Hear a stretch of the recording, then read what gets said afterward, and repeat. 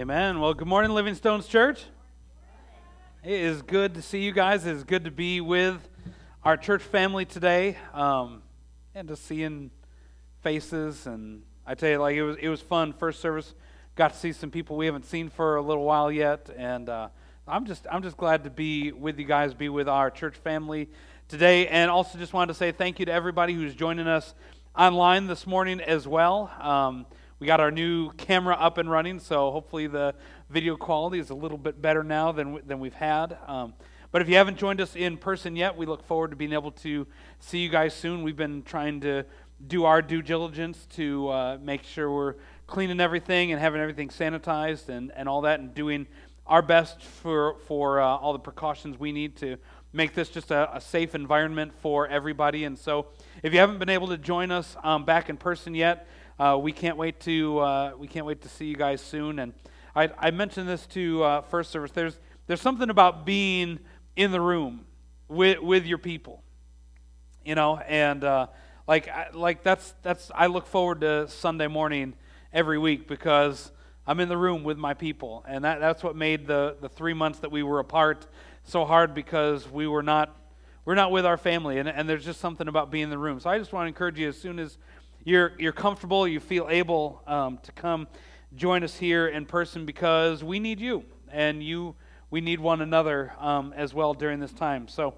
just have two things I want to share with you real quick before we go. We are going to take communion at the end of service, as we have been doing. So if you did not grab your disposable communion elements, you can go grab one of those as well. I did want to say, if you have not already done so, I'd encourage you to go onto your app store and download our Living Stones Church app. There's so many uses, and it's so convenient for so many different things. You can submit prayer requests to us through the church app. You can check in, let us know that you're here. If you're watching online, you can check in and let us know that you're joining us and watching us online. You can give digitally through the app. We have all the sermon notes on the app. Our weekly Bible reading plan is also on there. You can listen to podcasts. There's so many things you can do with our Living Stones Church app. So if you've not already done so, I'd encourage you to go online and download our Living Stones app.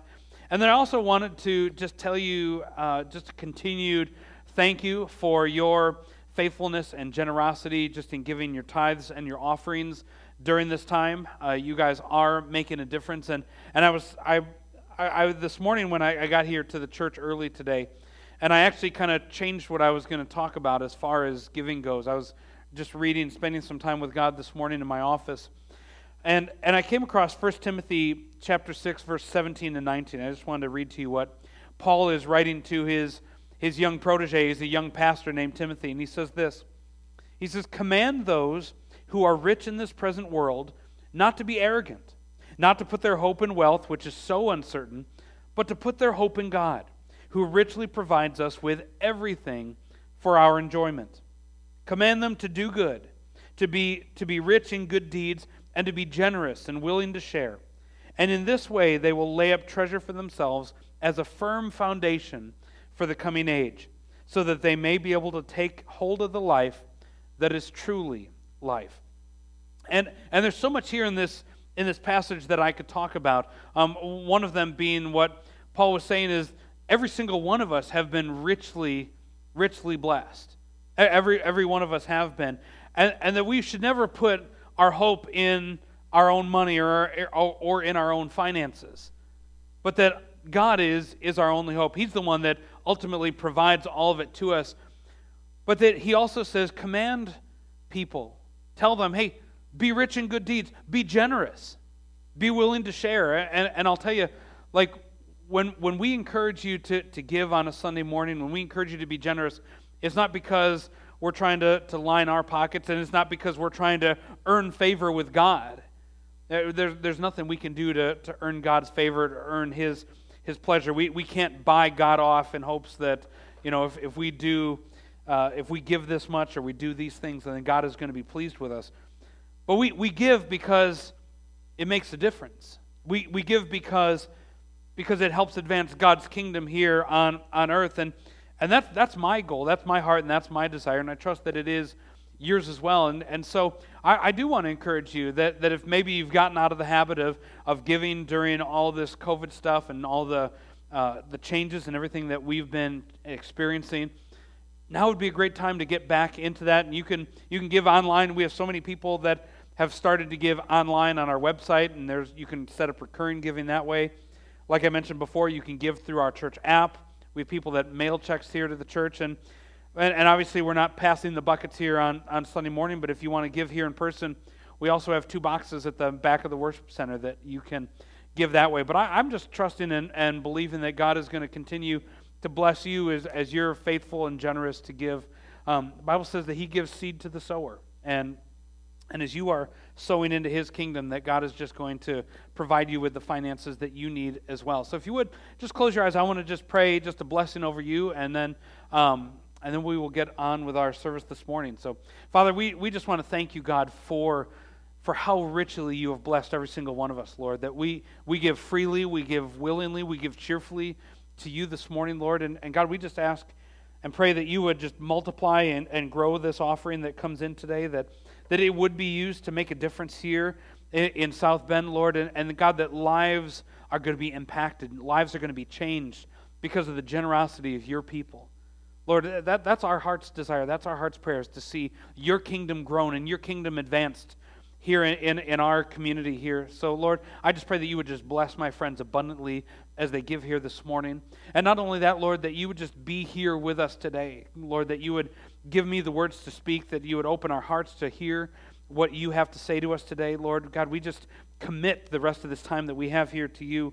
God, we give it to you and ask for you to have your way in our service today. And it's in Jesus' name that we pray. Amen. So last Sunday we began a new series that we were calling What's Next?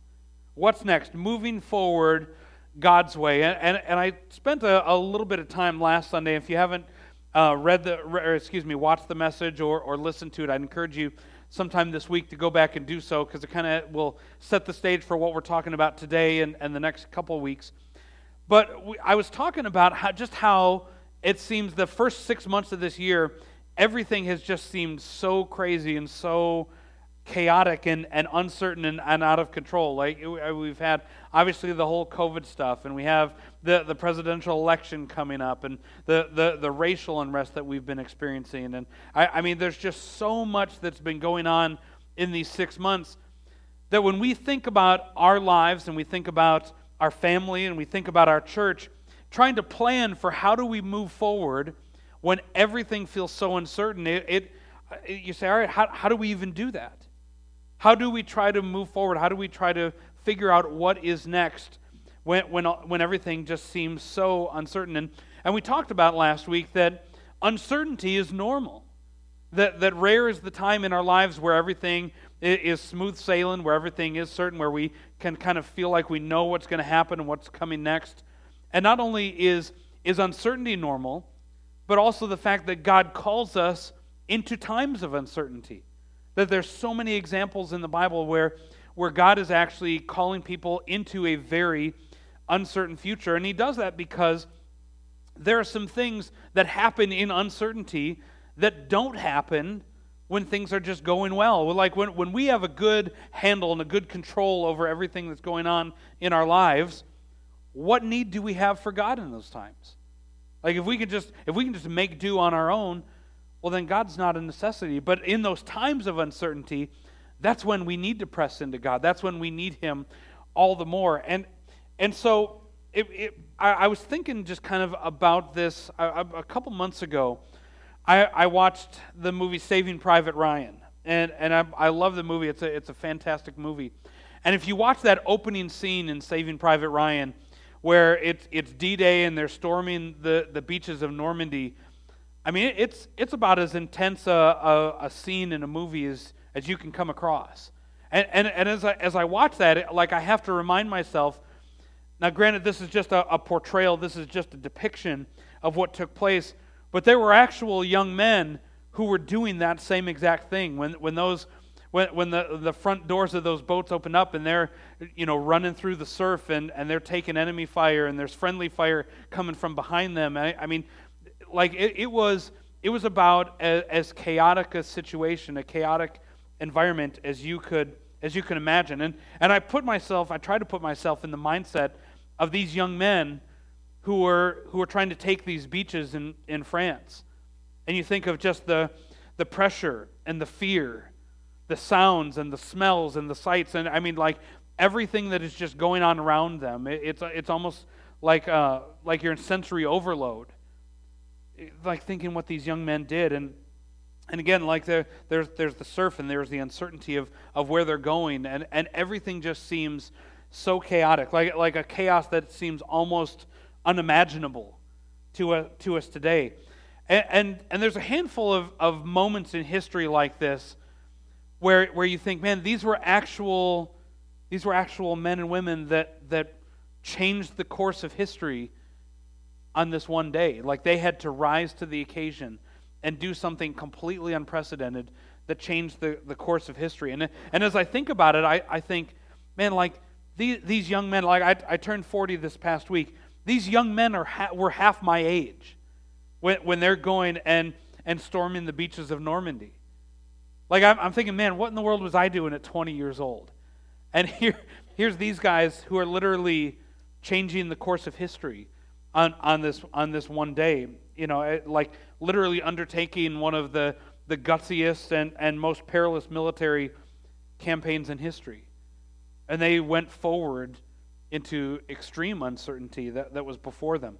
And as we're talking about uncertainty, we would be hard-pressed to find a time in our lives, or even a time in history, that felt more uncertain than it did to these young men as they were getting ready to partake in Operation Overlord. And I mean, they had intelligence. You know, they had some aerial photographs, nothing like we have today. But I mean, they had no idea what they were going to encounter when they got into France. So, you know, were they going to make it? I mean, thousands upon thousands of men died on those beaches in just a few hours. Were they going to make it? Were the guys and the friends that they were fighting beside, were they going to make it alive? What was it going to be like? All right, if we can take this beach, what's it going to be like when we actually have to advance into France? And I mean, there's just so much that was coming around them. They were truly entering uncharted territory. And I shared with you last Sunday that when God had called Abraham to leave everything he had ever known and to go to a land that he was going to show him, that was almost the textbook definition of uncertainty. Well, I mean, this ranks right up there, if not more so, than with what Abraham was having to do with. And I bring up D-Day today because I really feel like it illustrates a couple things for us about what it means to move forward in uncertain times. How do we move forward when we're surrounded by uncertainty? And so, to be honest, there are times in our lives where we're faced with an uncertain future. We have an uncertain decision ahead of us, and we have to make that decision in a moment. There are times like that happen. I mentioned to you last Sunday when Jesus came and he called his disciples to come follow him, to be fishers of men. Like, they had to make a decision right then in that moment. Am I going to follow this guy, or am I going to go back to the life that I had been living before? And obviously it's not nearly on the same scale, but we kind of, as a church, we had to kind of deal with that same thing. That 4 months ago, when we had to kind of shut everything down, we had 2 days to kind of figure out, what does this look like to take service online? We'd never done that before. How do we try to keep our church connected and keep tabs on people and still love and minister to people in a completely different environment than we had ever done before? There were just some things we had to just decide in a moment, right then and there. But more often than not, and oftentimes in our lives, when we're faced with an uncertain future, often it will take time for us to figure out, all right, what is the best plan forward? How do we move forward when times feel uncertain? And if you think about D-Day, if you think about Operation Overlord, it took years to actually plan this invasion. This had never been done before in the history of warfare, to land 156,000 troops and countless jeeps and tanks and munitions and all of this, and have them land in an enemy-occupied territory and have them try to like open up a new front in World War II. It literally took Franklin Roosevelt and Winston Churchill and Dwight Eisenhower and all the planners and the generals. It took them years to figure out, all right, what is it going to take for us to move forward to do this? And some of that was because there was so much at stake. There was so much riding on these decisions that they had to make, that they had to make sure that they had it right. Like I said, like Russia was kind of fighting the Germans on the Western Front. They had to open a second front in the war in order to try to make some advancements towards Germany. There were countless lives at stake. Not just the men who were landing on the beaches of Normandy, but also the millions of lives that would be lost if they failed. If they couldn't advance, if Nazism was allowed to overtake the entire continent of Europe, the millions upon millions of more lives that were going to be lost. There was so much at stake, and they were not guaranteed success. Like this was either going to turn out one of two ways. This was either going to be one of the bravest and best military operations ever conducted, or it was going to be one of the greatest military failures ever. It was going to be one or the other. There was just so much at stake and so much riding on it that they had to get it right. And this wasn't something that they could enter flippantly. And that's why it took them like literally over years to decide, all right, how are we going to open up this second front? How are the Allies going to come in and essentially do an aquatic invasion of another country? And it's this idea that I kind of want to drill down on a little bit this morning as we're talking about how do we move forward as individuals, how do we move forward as families, how do we move forward together as a church when things feel very uncertain. And so just to kind of give us some context, I want to put ourselves in the mindset and put ourselves in the sandals of Jesus' disciples and his disciples and followers after he had died on the cross. He had been risen, he'd walked out of that grave, and he walked around on the earth for about 40 days after he had risen from the dead. And he kind of gives them some final instructions. He has a number of conversations, and he gives some final instructions to his followers before he leaves, before he ascends into heaven. And we're going to begin in Acts chapter 1, and I want to read for you verses 4 and 5. And Luke, the writer of Acts, he says, on one occasion, while he was eating with them, he gave them this command. He said, do not leave Jerusalem, but wait for the gift that my Father promised, which you have heard me speak about. For John baptized with water, but in a few days from now, you will be baptized with the Holy Spirit. Jesus kind of instructs him. He says, okay, I don't want you to do anything right now. But before you go out and do anything else, I want you just to stay in Jerusalem. I want you to just stay there and wait. And let me remind you, they had no idea what Jesus was talking about. They had no idea what being baptized in the Holy Spirit meant. They didn't understand what that was at all. And Jesus is saying, all right, so just hang out. Just chill. Just wait in Jerusalem for a little bit here. And it's right after this that he then gives them the Great Commission, that you're going to go be my witnesses to Jerusalem, to Judea, to Samaria, and to the ends of the earth. And right after he gives that Great Commission, he says, hey, hang out here in Jerusalem. The Holy Spirit's going to come. I want you to be my witnesses. And that's when Jesus leaves. He sends into heaven at that moment. And you talk about times that felt very uncertain. That's exactly what Jesus' disciples and what his followers were dealing with. That this rabbi, this teacher that they had been following for 3 years now, that they had listened to him teach, and they had seen him do miracles, and I mean just do the incredible, that he had been everything to them for 3 years, and now all of a sudden he was gone. And he gives them just kind of this message, all right, I want you to stay in Jerusalem because this gift of the Holy Spirit is going to be coming to you.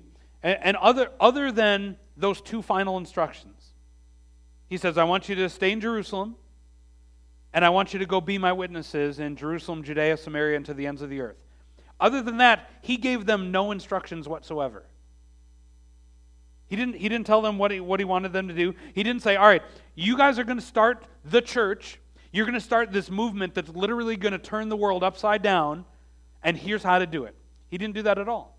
He didn't give them a playbook. He didn't give them a manual. He didn't give them anything they would need in order to move forward. He didn't say, all right, this is how it's going to look. Now go do it. He just said, I want you to wait in Jerusalem, and you're going to be my witnesses. And that was it. Like, they had a very uncertain future ahead of them, especially after seeing what they had done to Jesus. They had crucified him, and what had happened to Stephen a little while later. And, they were going to make martyrs out of many of the early believers, many of the early leaders in the church. And they had a very uncertain future. Like, how do we go and take this message about this guy who was born to a virgin, he lived a sinless life, he was murdered, he raised himself from the dead. Like, how do we take his message of grace and forgiveness and salvation and freedom and take this to the world? They didn't have a playbook. They didn't have a manual for what it was going to be. Like, they had a very daunting and uncertain task ahead of them. And so there's a few things I think that we can learn from Jesus' disciples and how they moved forward to help us as we kind of figure out how we move forward in our uncertain times that we're in right now. And so the first thing I want to share with you is this. The first thing I noticed that Jesus' disciples did was that they took their time. They took their time. Jesus' disciples, they listened to what Jesus had to say. They hung out in Jerusalem. They didn't go and say, all right, you know what? He gave us this great commission, now let's go do it, and just start burning the world down. That's not what they did at all. In fact, they took their time. They listened and they waited. They listened and they waited. And I think to myself, like, if Jesus had come and literally spoke to me face to face and said, all right, I want you to go be my witnesses. I want you to, like, essentially go start the church. I'd be like, all right, sign me up, let's go. But they said, no, we're going to wait. We're going to wait. And I believe, and this is my opinion, I believe they knew that they had to wait for the Holy Spirit to come. They had to wait for the Holy Spirit to come, because without the Holy Spirit's help, without the Holy Spirit's guiding, without His leading, they were going to fail, and they were going to fail miserably. Now, while Jesus didn't give them a playbook for what it was going to look like, they knew the Holy Spirit was going to be the one to lead them. The Holy Spirit was going to be the one to guide them. And they were charged with a task that was way too big for them to try to accomplish on their own. Jesus gave them way too big a task for them to try to figure out in their own mind and their own strength and their own thoughts. They needed the Holy Spirit's help to do this. And that's exactly what happened. We're going to skip to chapter 2 in Acts, and I'm going to read for you verses 1 through 4. And this is what happens when the Holy Spirit actually comes upon these men. It says, when the day of Pentecost came, which was 10 days had elapsed between when Jesus had ascended to heaven and when the day of Pentecost had come.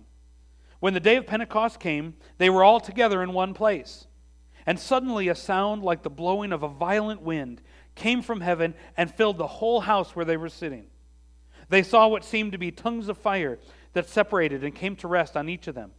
All of them were filled with the Holy Spirit and began to speak in other tongues as the Spirit enabled them. Now they knew that had they gone ahead and tried to fulfill that mission, had they tried to fulfill that great commission that Jesus had given to them, without the gift of the Holy Spirit in their lives, they weren't going to be able to do it. They were going to fail spectacularly. And oftentimes, when we have something uncertain ahead of us, we need to wait on God's timing. We need to be willing to wait on God's timing. Because God's timing doesn't always match up with our timing. There's times we get itchy. There's times we want to get moving, get doing things. And there's times where Jesus says, no, I want you to wait. And maybe there's things at work, there's things at play that maybe we aren't seeing right then and there. Because rushing into things, if we rush into things ahead of time, it can actually lead to terrible results. If you think about the D-Day invasion, what took place on June 6th, 1944, had they rushed into that, there's a good possibility that many, many more casualties would have happened. Many more lives would have been lost. There's a good chance they could have lost that battle, and there could have been a different outcome in World War II had they rushed into it. But they had to plan meticulously. They had to make sure that everything was right, that they were trying to cross all their T's and dot all their I's and make sure they knew what they were doing moving forward. And I'll tell you, it's that same thing with us in our lives too. Let us not rush ahead of God. Let's not rush ahead of what His Holy Spirit is trying to tell us, because again, what God has charged us with as the church is way too big for me. It's way too big for you. We do need the Holy Spirit's help. We need the Holy Spirit's leading and guidance as we move forward as a church as well. So that's the first thing. They were willing to wait. His disciples were willing to wait. But the second thing that they did is they prayed. The second thing that Jesus' disciples did as they were waiting for God to kind of give them the green light to go ahead, they prayed. They took some time to pray. Before they went out, before they shared the message of Jesus, they prayed. Going back to Acts chapter 1, this is what they did during that waiting time. They weren't just sitting there twiddling their thumbs. In Acts chapter 1, verse 14, it says, "They all joined together constantly in prayer, along with the women and Mary, the mother of Jesus, and with his brothers." Like when Jesus told them to stay in Jerusalem, it wasn't just wasted time, but they were actually taking time to pray. They wanted to make sure that they were preparing themselves for when God said go, that they were ready to go. Having their hearts ready, tuning their ears to hear from God, and knowing what His plan was going to be, and knowing what God's direction was going to be for them. That they were not going to haphazardly move forward, but that they needed to be united with one another. And that there's something that happens when God's people pray. When I talked about unity a couple of weeks ago, one of the ways that God's people become united is when we pray. It unites us in a way when we become of one mind and one heart. And that's what they needed. They needed that, and that's what we need as well as individuals, as families, and as a church body moving forward. And I want to share with you a verse that many of you have probably heard before. It's Proverbs chapter 3, and it's verses 5 and 6. And this is one many of you have probably seen this on placards on walls and things like that. But it says, "Trust in the Lord with all your heart, and lean not on your own understanding, but in all your ways submit to Him, and He will make your path straight." In all your ways submit to Him, and He will make your path straight. And it's a famous verse, but it's very, very true. Because prayer is an act of submission. It says, in all your ways submit to Him, and He will make your path straight. Prayer is an act of submission. Prayer is kind of a declaration of surrender, saying, I don't know it all. I can't figure it all out. I don't have all the answers. And so, God, I'm submitting myself to You. I'm submitting myself to what You want. Because, God, I need You. And He will make our path straight. That's the promise that He makes here, that when we submit ourselves to Him, that He will make our path straight. Not putting our agenda and not putting our thoughts first. Like prayer isn't just about telling God what we want Him to do. But prayer is submitting ourselves before God. Saying, God, not what I want. God, I want what You want in my life. I want what You want in our church. Like how many times have we done that in our lives where we've made plans and we've had ideas and thoughts, and we've gone to God and said, all right, God, I want You to bless my ideas. Lord, make my thoughts work. This agenda that I have, God, bless my agenda. How many times have we done that? How many times have I done that? Where I've told God what I thought what He needed to do. But instead, when we pray, and it's an act of submission, saying, God, I want to hear Your thoughts.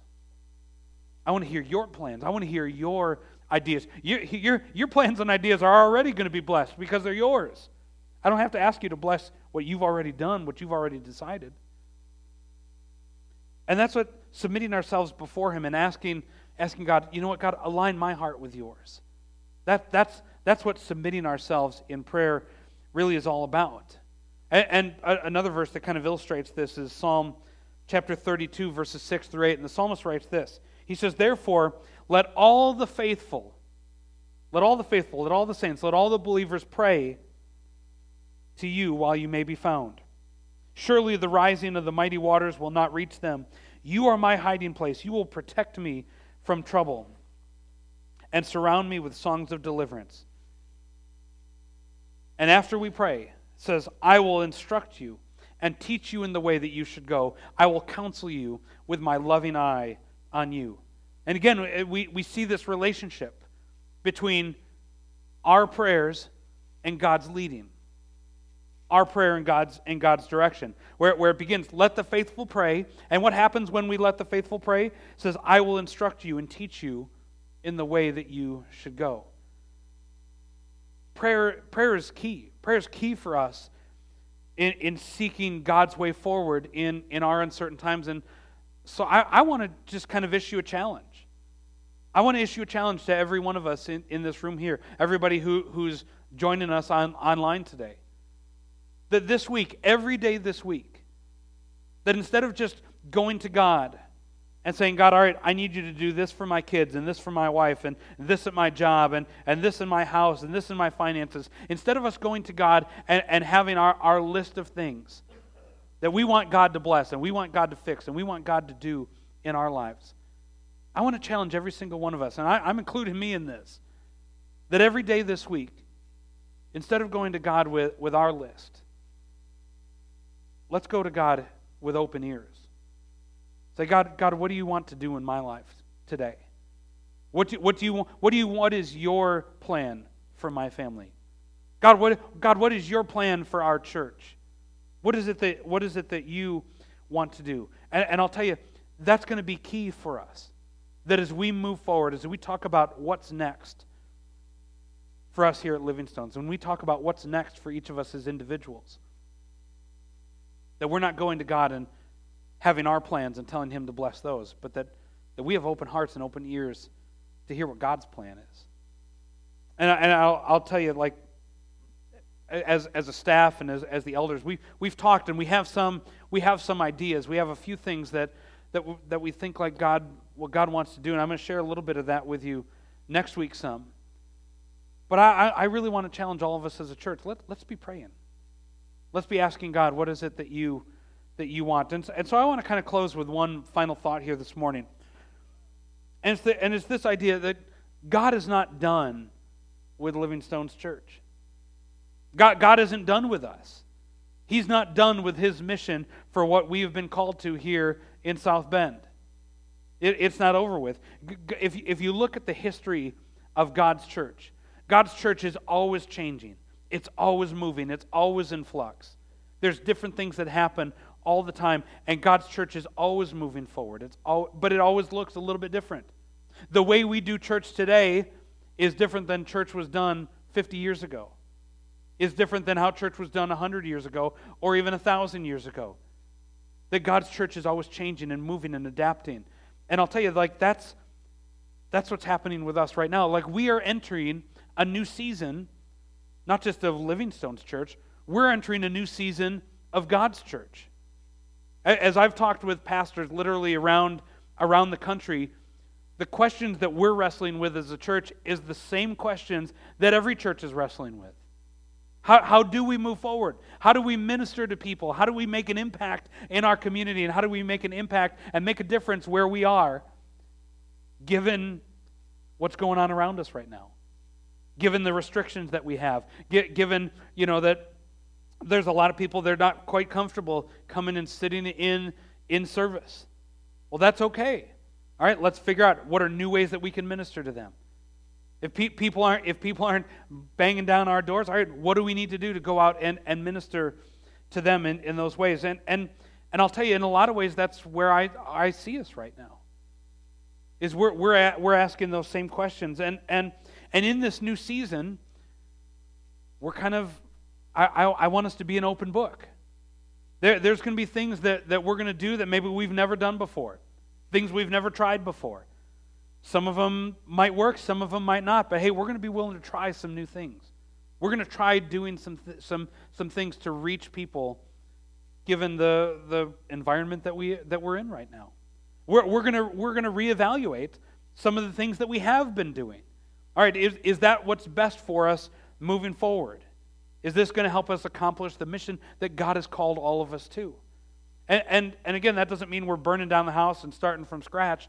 We're just kind of saying, all right, This is the question I've been asking our staff and asking our elders here, is what would a brand new church be doing right now? If we were a brand new church, just starting out, what would we be doing? How would we be effective? How would we minister to the people that are within our walls? And how would we minister to the people who aren't here yet? Those are the kinds of questions I'm asking. And I don't know about you, but man, I'm hungry to see God do something. Like I'm hungry to see God do something here in our community. And I want us to be on the front lines of that. When you think of that picture of the men storming the beaches of Normandy, and as soon as the door opened up on those ships, and they're storming and running through the surf and all of this, like that's what I want to see us doing. I want us going and taking the city, entering enemy-occupied territory, and taking it back for God. Like that's what I want to see us doing. I want us to be on the front lines. I don't want the world and I don't want the church passing us by and we miss it. We need to be listening. We need to be open. We can't be so tied to the way we've always done it, or well, that will never work, and just say, all right, God, what is it that you have for us? What is it you want us to do in this season? What do you want us to do in this moment? And again, this is, I told you guys this last Sunday too. I don't know everything about what our church is going to look like 6 months from now or a year from now. I can't tell all that to you because I don't know yet. But I want you to know I'm listening. I'm praying about it. I'm saying, God, what is it you have for us? What is that next step?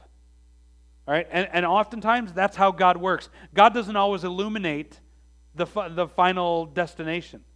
He just says, all right, here's the next step. I want you to take it. And then here's the next step. I want you to take it. And here's the next step, and I want you to take it. And that's what I want us to be doing as a church. Let's take that next step as it comes. Let's hear from God and be willing to be obedient and take that next step with Him. So if you would, just close your eyes for me. I just want to pray over all of us, everybody here in the room, everybody who's joining us online. And Father, I just want to thank you, God, that you are in control, that you are in charge. Lord, that this is not my church, this is not our church. God, this is your church. And God, we're so grateful and so we're so thankful, Lord, that you called us here. God, you asked us to stand here and to make a difference here in South Bend. And Lord, I just pray, God, that our hearts are going to be open to hear from you. God, we don't want to come to you with our 2020 agenda, all the things that we think need to happen, and just ask you to bless them, Lord. God, we want to hear from you. God, we need your Holy Spirit to lead us. We need your Holy Spirit to guide us, because what you've called us to here at Living Stones Church is bigger than us. It's more than we can do on our own, Lord. We can't do it without you. So God, we submit ourselves before you. God, we submit our church before you. God, as the pastor of Living Stones, I submit myself before you. And I ask you to make our path straight. I ask you to lead us, to guide us. God, that we would be able to see the fruit of our labors, Lord. And God, we don't want just a name. We don't just want a church that people come and occupy a seat. That's not what I'm after. That's not what our church is after. God, we want to see lives changed. We want to see addictions broken. We want to see people set free. God, we want to see you do a mighty work. So God, our hearts are open to you. God, we're waiting on you. And we're listening. And we're submitting ourselves before you. God, as we do that, Lord, I pray that you would speak. That you would unite us together, that we would be of one mind, that we would be of one accord, and God, that we would move forward together as one body, making a difference here in South Bend. Lord, we love you. God, we thank you for what you're doing in us and what you're doing through us. In Jesus' name, amen. Amen. Well, we're going to take communion right now, so if you want to go grab your communion elements here.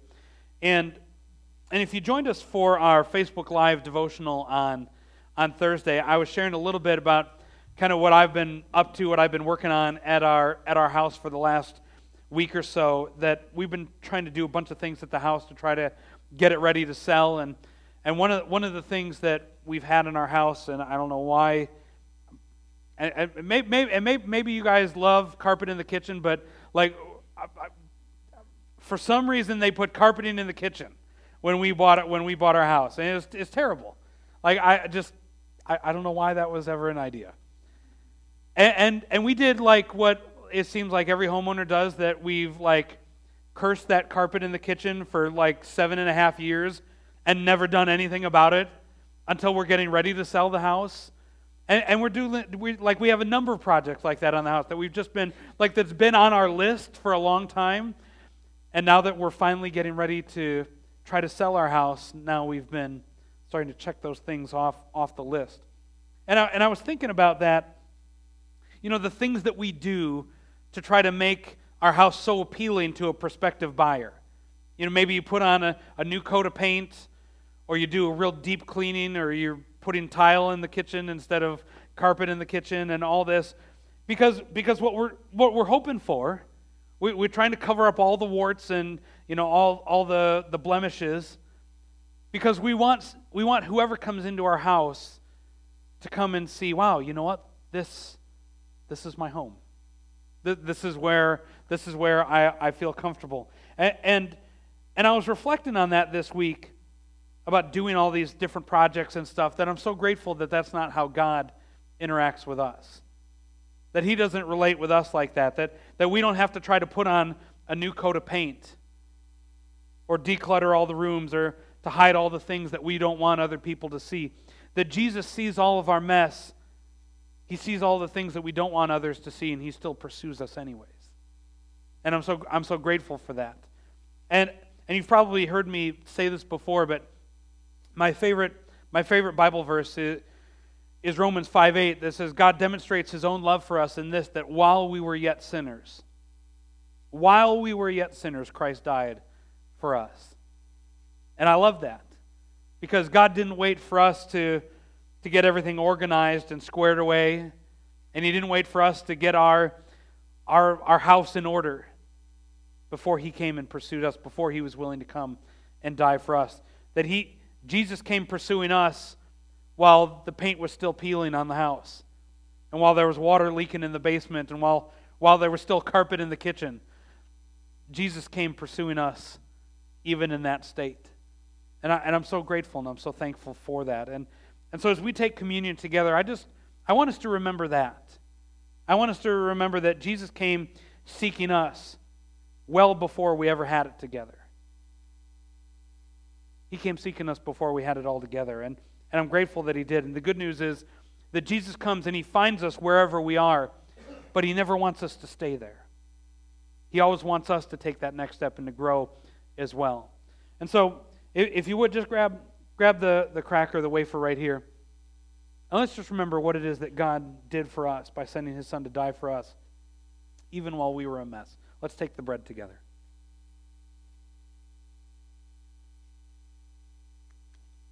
Thank you, Lord.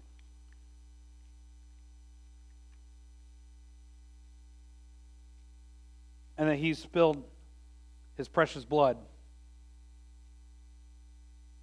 even while we were spitting in His face. He did this for us. Let's take the juice together. And Father, we just want to thank You, God, for loving us enough. That You didn't wait for us to get it all right. You didn't wait for us to get it together, Lord, but that while we were yet sinners, Jesus, You came and died for us, and we thank You for that. Thank You for making that incredible sacrifice on our behalf, paying that price that we could never pay. God, we just want to honor You and remember that sacrifice that You made. In Jesus' name, amen. Amen. Would you stand one more time? We're going to worship one final time today.